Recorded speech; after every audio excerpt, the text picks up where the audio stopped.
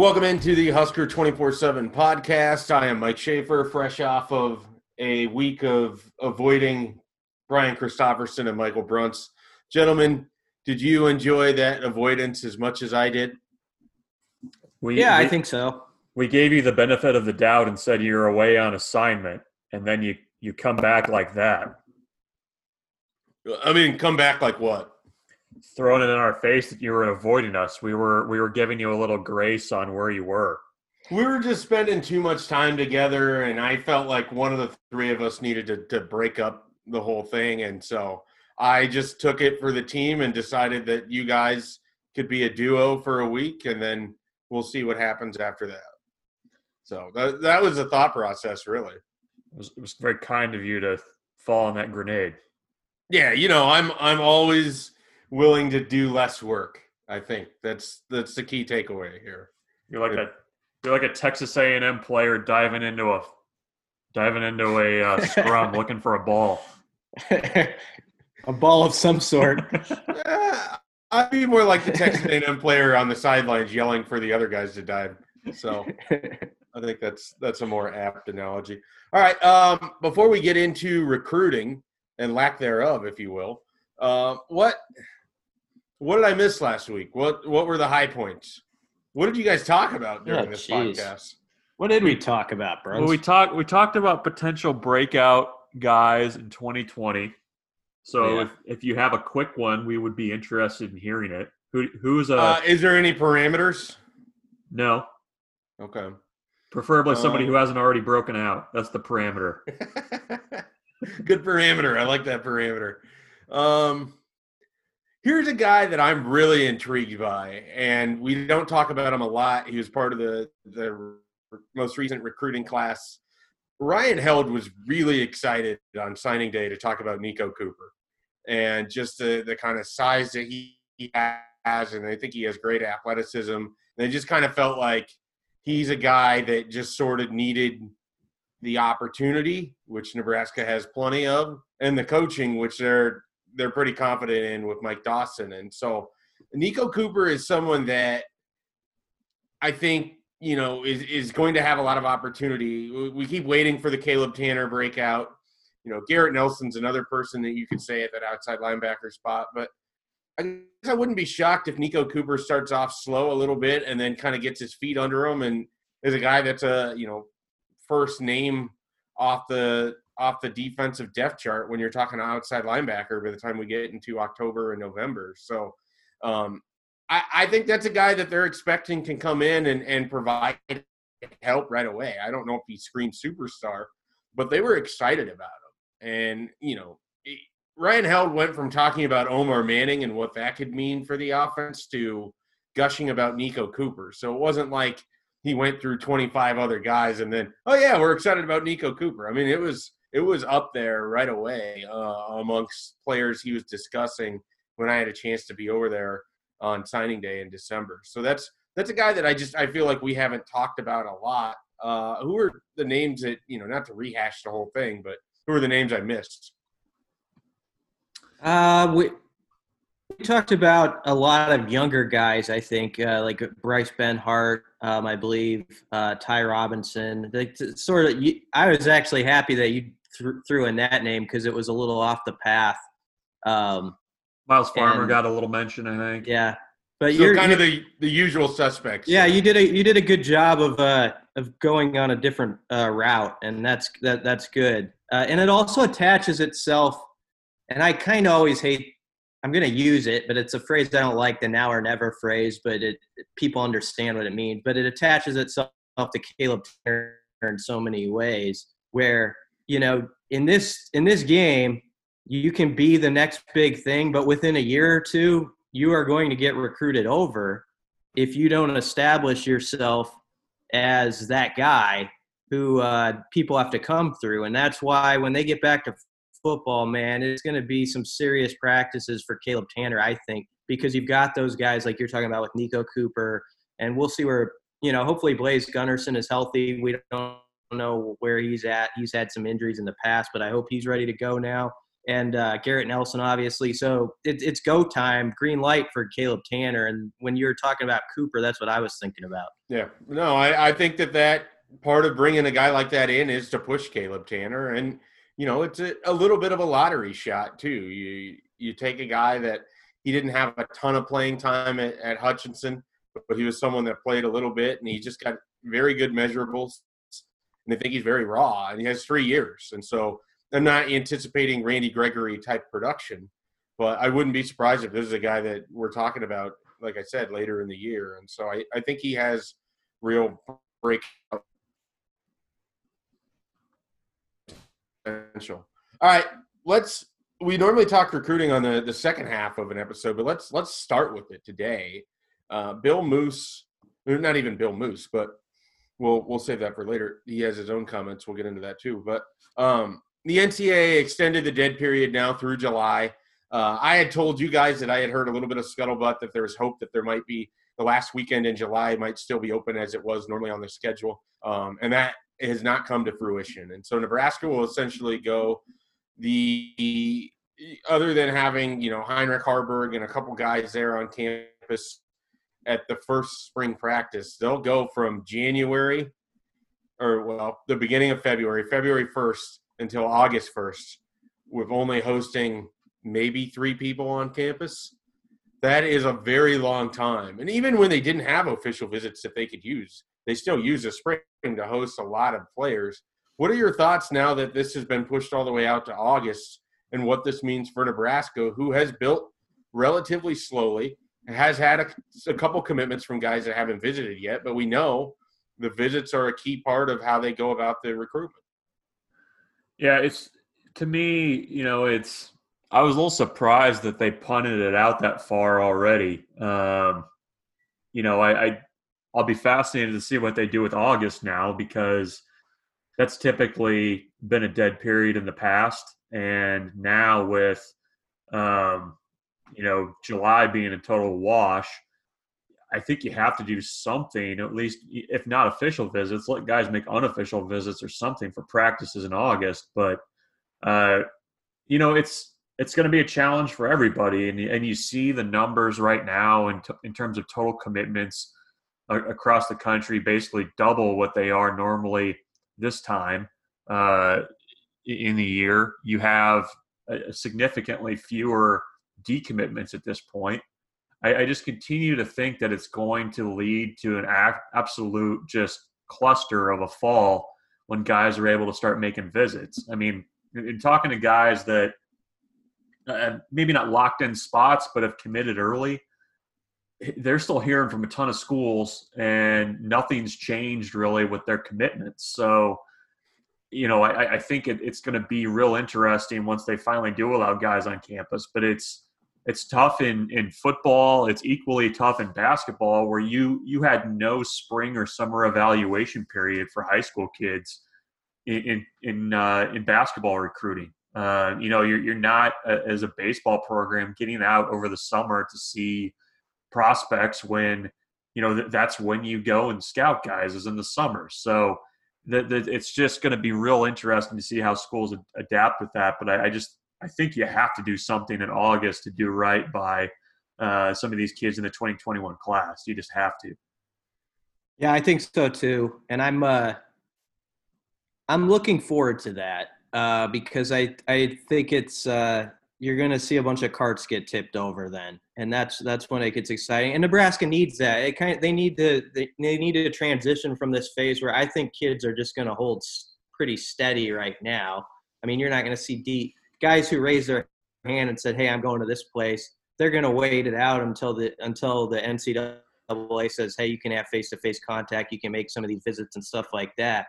And then it's going to get nuts. It's going to be like teenagers with grocery carts tipping them over, and it's just going to be a beautiful spectacle. And I think Nebraska can actually benefit from it, because I do think they have felt like the irony, or whatever the word is they felt like they were in line now as far as positioning with recruits, where they had built the relationships and weren't playing from behind going into this cycle anymore. They were on pace with where they wanted to be.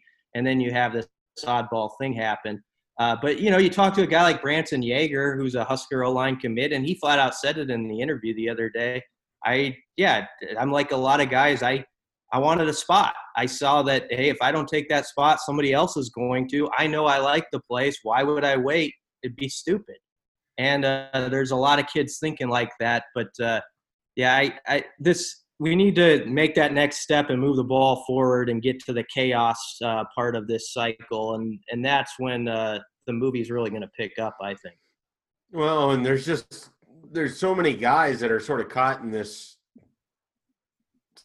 situation. I mean, Marcus Emhow is one of them. Jalen Noel is another one. There's a guy who just decommitted from Michigan State in Gabe Neely. Spida Neely. That I think Nebraska has a really a real chance at. I thought that before he committed to Michigan State, which that commitment threw me for a loop when it happened. And then I'm not overly surprised that he didn't end up sticking with that. But there's just a lot of players where Christian Dixon, a wide receiver I heard about, I had a high school coach who I got to know the various times we went out to Los Angeles, Brunson. He basically hit me up out of the blue. He's like, hey, you still cover Nebraska? And I was like, yeah. He's like, well, I got a wide receiver that I think could end up there. And he wants to, he wants Christian to be able to take that visit. Nebraska wants Christian to be able to take that visit. But that may not happen until, the fall. And then some of it, what we haven't really, and Brunt's kind of hit on this, as this gets pushed out more, those official visits where Nebraska didn't have a ton of competition because a lot of teams use theirs early, now you're just going to have these sort of fights. You're going to have to recruit just to get an official visit, let alone a commitment. And so it's going to be a really interesting deal in the fall, and like getting those officials are going to be bigger than ever. And then what does it actually look like? I mean, one of the things that I'm curious about is, let's say Memorial Stadium's at half capacity, some of the mystique and some of the magic of a game day visit is just gone.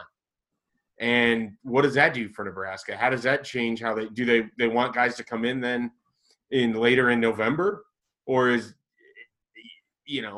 there's so many unanswered questions the more that this can gets kicked down the road, that it's just going to create, those visit weekends for home games, should Nebraska have them, and should those visit weekends happen, they're going to be full. I mean, the complaints that we've heard over the years where they only have 4 or 5 guys coming in, I mean, you're looking at some really heavy weekends, it would seem. But if there's any blessing here, it's that Nebraska's already preparing for a small class, and so they're theoretically 1/3 of the way there if you're looking at 2021 signings. So, we'll see kind of how this plays out. Any other sort of recruiting things jump out to you at this point?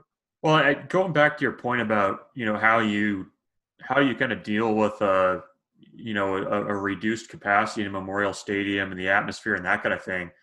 I mean, I think it's a lot of schools, and I think Nebraska is probably in that camp where, you can plan all you want, but the reality of the situation is if you can get a kid on campus, you got to get him on campus. I mean, you don't kick it down the road. You don't, really try to out scheme things and really work for that last visit. I mean, I think if you have a chance to get the kid in, you got to get the kid in, even if it's, an 11 a.m. sleepy game or, whatever. There's just so much unknown. You're seeing schools that are coming out saying that they're going to basically end instruction in basically Thanksgiving. So, if a kid wants to visit, I think you have to let him if he's on your board and you accept a commitment from him. So that kind of takes the strategy out of it a little bit. Like Mike said, I think then it just becomes a dogfight for, if you can get one of those 5 visits from guys. And the other part of it is that this is the no spring game, the no visits this spring. Nebraska had worked itself to a point where they were caught up with evaluations and recruiting in 2021, And now, everybody's kind of having to pump the brakes a little bit on 2022 and beyond. I mean, you've seen a lot of offers made, but the opportunities when you would normally get those guys on campus, whether it's, a camp or some kind of visit weekend in June or spring game, you haven't had those. So, what's the residual effects of that looking ahead to, next year's recruiting class too?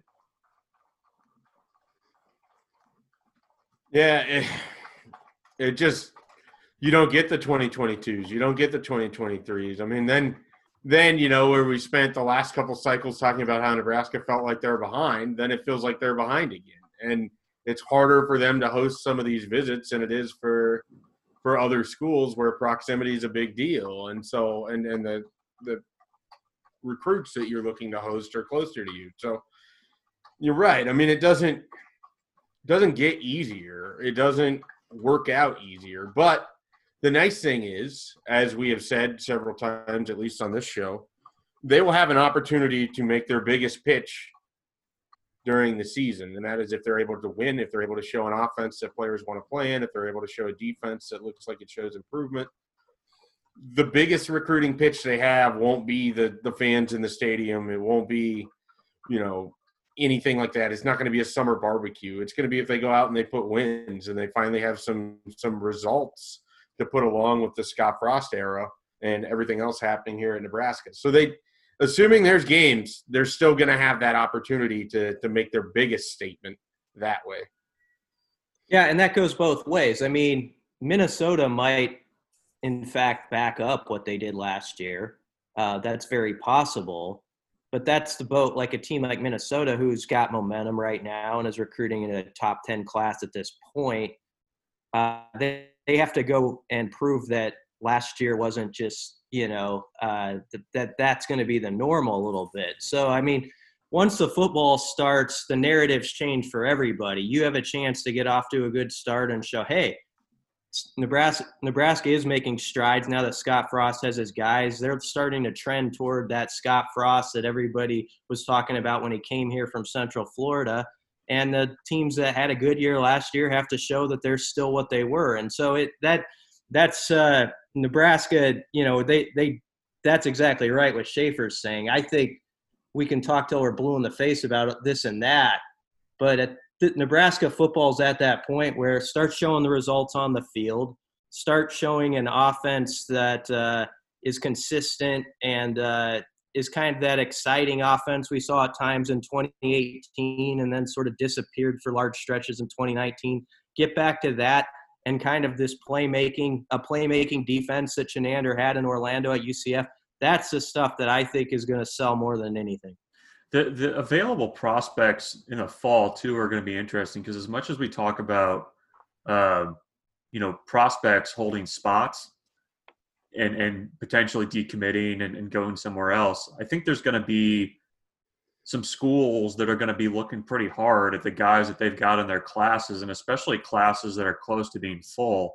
Because when you have so much movement, I think you're going to see some schools that, a kid that, maybe committed to you in May in the midst of all this, maybe suddenly isn't as attractive to you in November if there's another guy who's suddenly available or opens his recruitment. And I also think, too, some of these guys that were kind of relying on the summer camp season to get in front of coaches going into their senior year, the first 4 games or however many games you're going to get to play early on are going to be really key in what you can put on film. And I think you're going to see a few more of those kinds of late senior offers to guys just based on that film. Because, I mean, for a guy that, is going into his senior season, you don't have film on him for that's maybe like 9 months old. I mean, there's a lot that happens between then.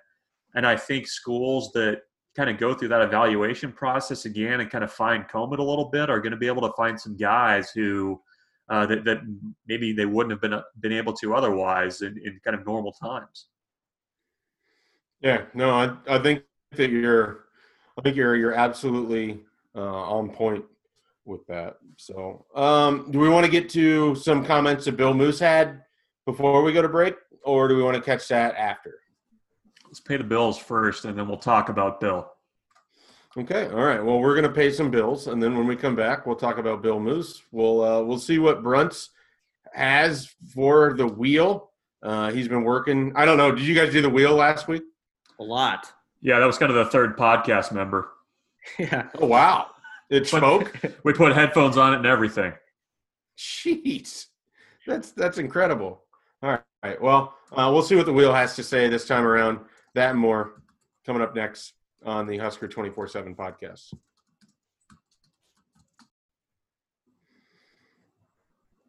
Welcome back to the Husker 24/7 podcast. And before we get to the wheel, which I'm told is just humming along right now, it has been spinning during the break.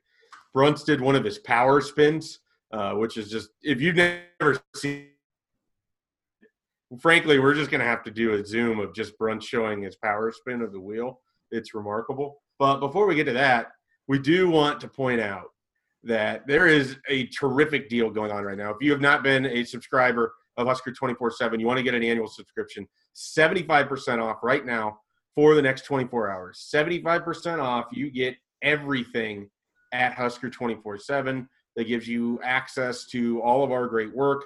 You'll be on top of all of the recruiting scoops, stuff from me, stuff from our network.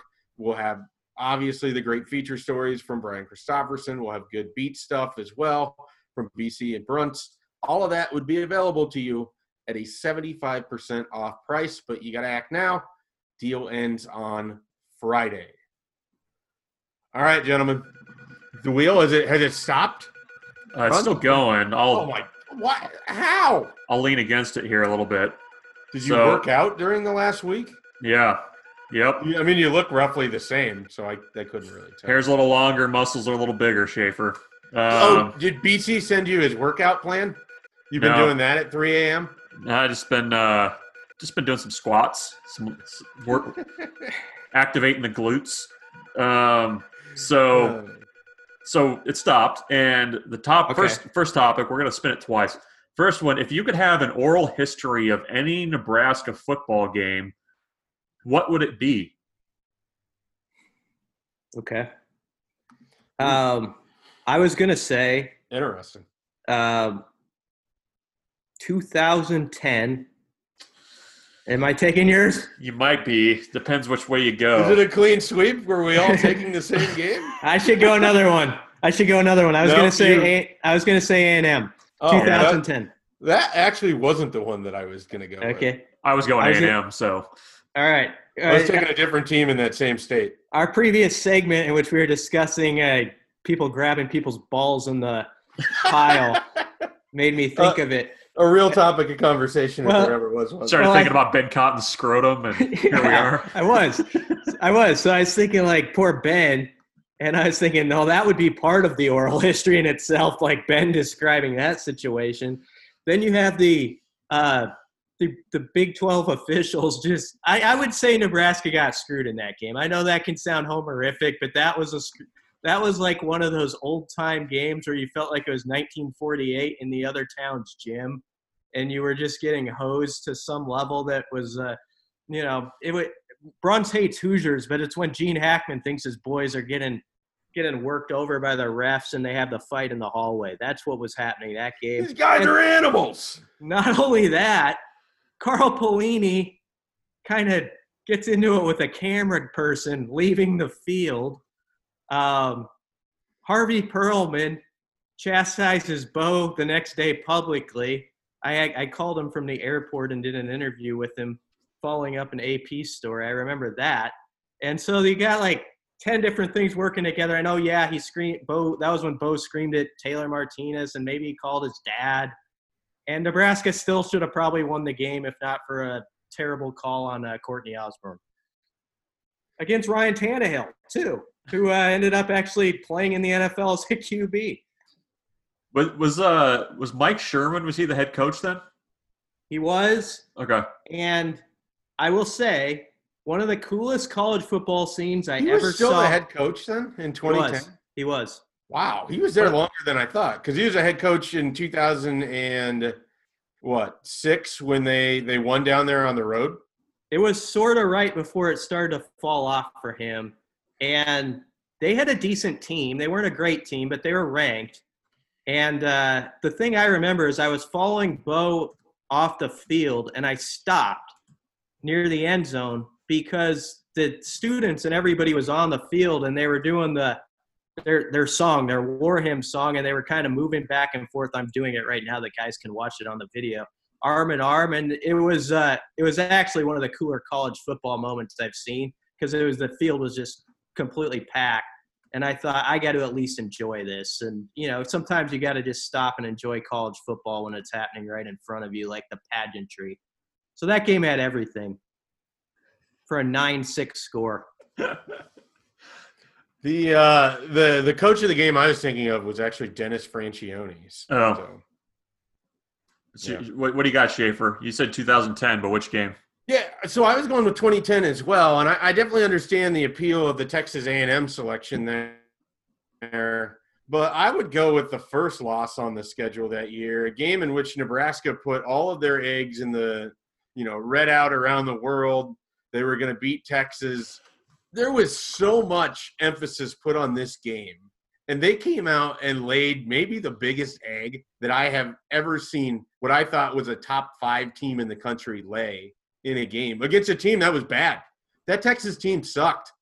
And Nebraska made Garrett Gilbert look like Usain Bolt on, when he was running the ball. I mean, they couldn't catch passes. I think Rex Burkhead either fumbled or lost a pass right by the end zone. That game had so much hype and so much buildup. I would love to get sort of the oral history of the lead up to it, of the emotions going through it when it was, Zach Lee came in that game and almost engineered a comeback. There's a lot that happened in that.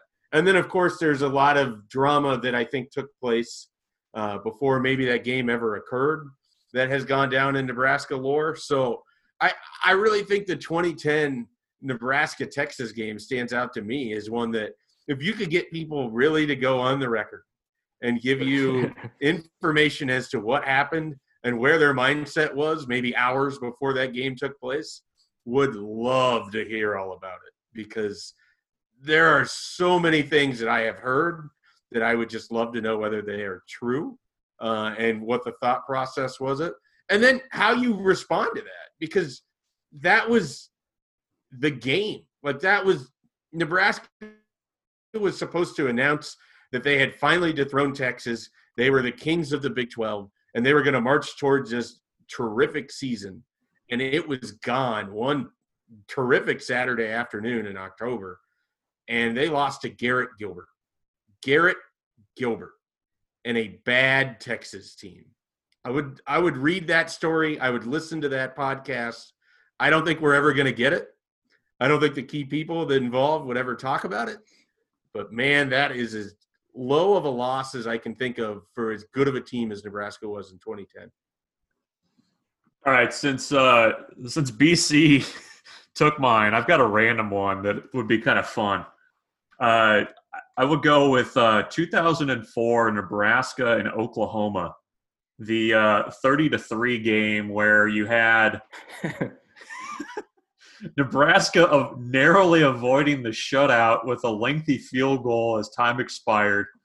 You had people shooting at the Roughnecks and Darren DeLone, their little run-in before the game. Bill Callahan being very confused by fruit being thrown on the field. They were throwing fruit and shooting off guns. Was that the he had it up to here game where he did the not throat slap? That was the next year. Yeah, that was in Lincoln. You're confusing your Bill Callahan Oklahoma years. That was one of the worst excuses ever given by an adult that I've ever heard. That was when Adrian Peterson dragged Zachary Bowman for like 15 yards to the end zone. It was like a little kid hanging on to his dad's. Anyway, go on, Bruns. And I believe in the 2004 game, Adrian Peterson was pretty nicked up because he only ran for 58 yards in that game. But got a strong game from Corey Ross, carried 30 times for 130 yards.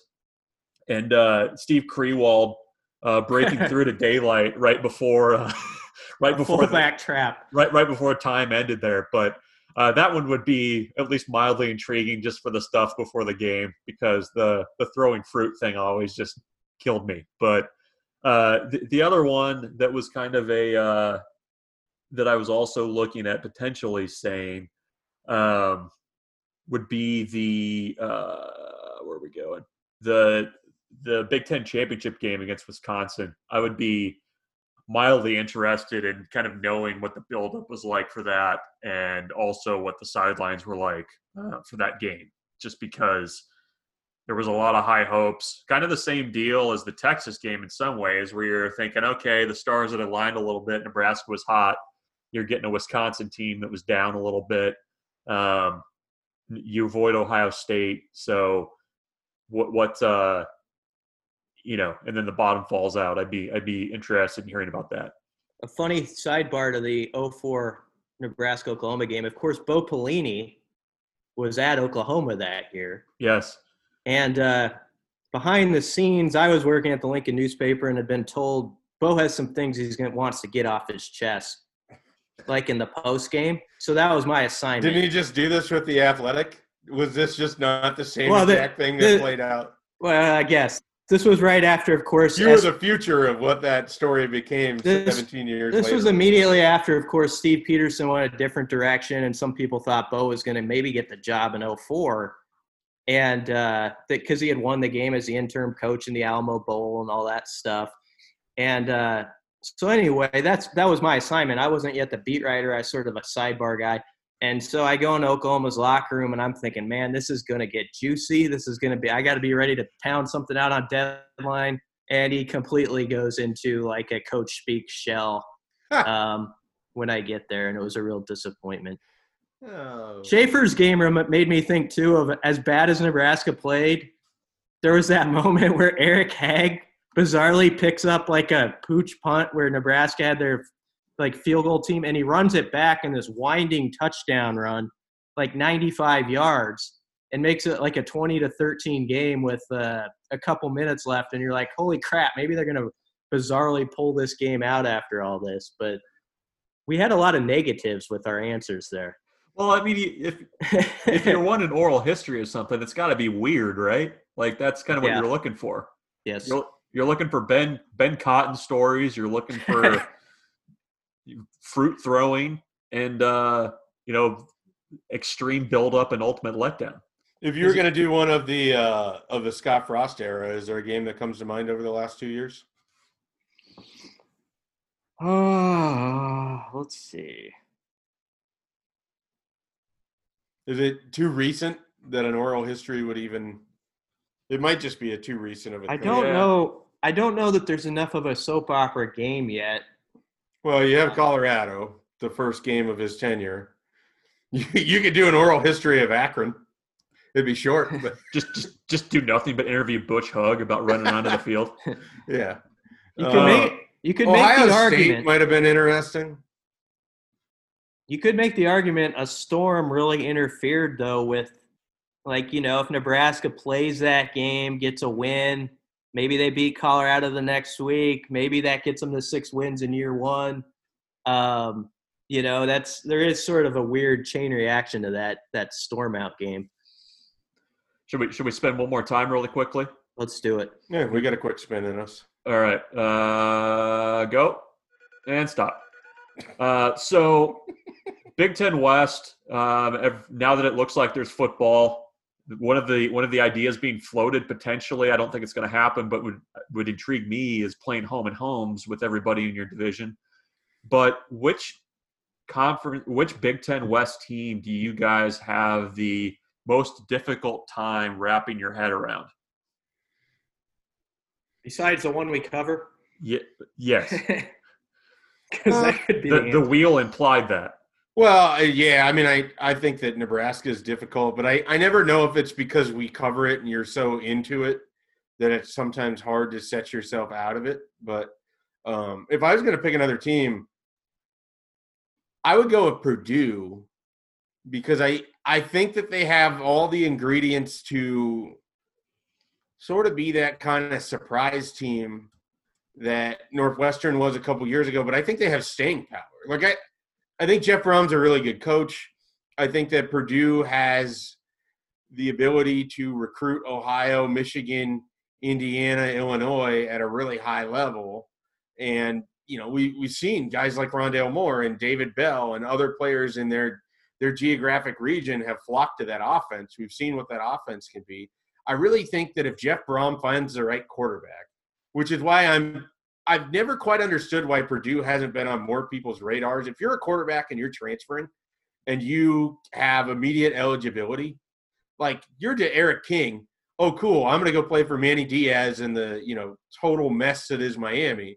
But I could have Rondale Moore and David Bell and all of these weapons available to me and immediately play for one of the best quarterback coaches in the country and Jeff Brom. Like, as soon as they get the right guy at quarterback, and they will, they're going to be a fascinating team. Like, they're going to have some deficiencies that they'll have to get through. But I think the world of what Jeff Brom has done. I think their talent that they've assembled on offense is far superior than what Nebraska has put together so far through a couple years. Nebraska, I think, has the right quarterback piece. But until we see Wan'Dale really get the chance to break out like Rondale Moore did, there's a little left to be said for what they've done at wide receiver. I think they grabbed a great running back in the 2021 group. I think Purdue's offensive pieces are really interesting. We get into the Bob Diaco discussion on defense. That's a different, feel. But I like what Purdue is doing, and I think that they're tough for me because I don't know what the ceiling is if they could really represent the Big Ten West someday in Indianapolis. But I kind of think they can. But the floor, I mean, they could also end up 5-7 like last year. And so I think they're a tough read for me. Go ahead, Bruns. I was going to say Purdue because of the Diaco factor. Like, you don't know if he's going to be if you don't know if you're getting Notre Dame Bob Diaco. He was okay last year at Louisiana Tech, actually, if you look at the numbers, or you're getting Nebraska Bob Diaco. But I'll say Northwestern's always intriguing to me because no matter who they've got, they're going to play close games. They're going to win some of those games. They might lose a few that they shouldn't. I mean, we've seen the last couple of years where Northwestern can win a lot of those close games. And then last year where they just looked completely lost. But the fact that they have Peyton Ramsey as a grad transfer quarterback, I think at least makes them moderately dangerous. I don't really know, what their other offensive skill players are going to be like. I don't know if they've got a Flynn Nagel waiting in the wings or a Tommy Vitale or whoever. But, I think their quarterback picture is a little bit better than maybe what it was last season. So when people are kind of going through and asking, well, what are my Big Ten West power rankings? I think Purdue and Nebraska are probably pretty close in that 4 or 5 spot. Northwestern could potentially move up, I think, just because they finally have a quarterback that's moderately efficient. I think Purdue would have probably been my answer, but I would say Minnesota. Purdue in 2010 Texas A&M for a lot of people on this podcast. Well, Purdue is sort of that team where I wonder, like, can they go from kind of 5-6 win range to consistent, like 8-win range nuisance? That's sort of where I always picture their ceiling. Like, I picture them being fun and disruptive and knocking somebody off like they beat Ohio State the one year. But I sort of think their ceiling is around that 8-win mark or something like that. And Minnesota is maybe different in the case that I'd say they're sort of that sick. I wonder, I know last year's record, but I'm saying consistently, can Minnesota under Fleck actually become that team, which he thinks they can, that is like consistently a 9-10 win powerhouse team that is always competing in the West? That's what he's aiming for. And I wonder if they're that, or if they're more of that on a normal year with a harder schedule, a 6 or 7 win team. I am more respectful of Fleck than I was a year ago at this time. I'll say that. I was not really big on him, and I was kind of a Jerry Kill defender in a way of the old Minnesota, and he kind of has started to knock into that idea for me. But I don't know. I'm not convinced yet they can be a regular top contender in the West Division, even with what they did last year. I want to see it for a few years. BC is a big Dilly Bar Dan guy. Big Dilly Bar Dan guy. Mm-hmm. I can respect that. All right. Any final thoughts, gentlemen? No, we can talk, we teased it. We can talk more about Moose next week. We're going to have an interview with him coming up here on the site at the end of this week, and with some, hopefully cover some new ground about all that's going on with this mess. So we can get into that, but that's something to look for. Okay. All right. A little bit of a tease there from BC. And we will be back next week with the Husker 24/7 podcast.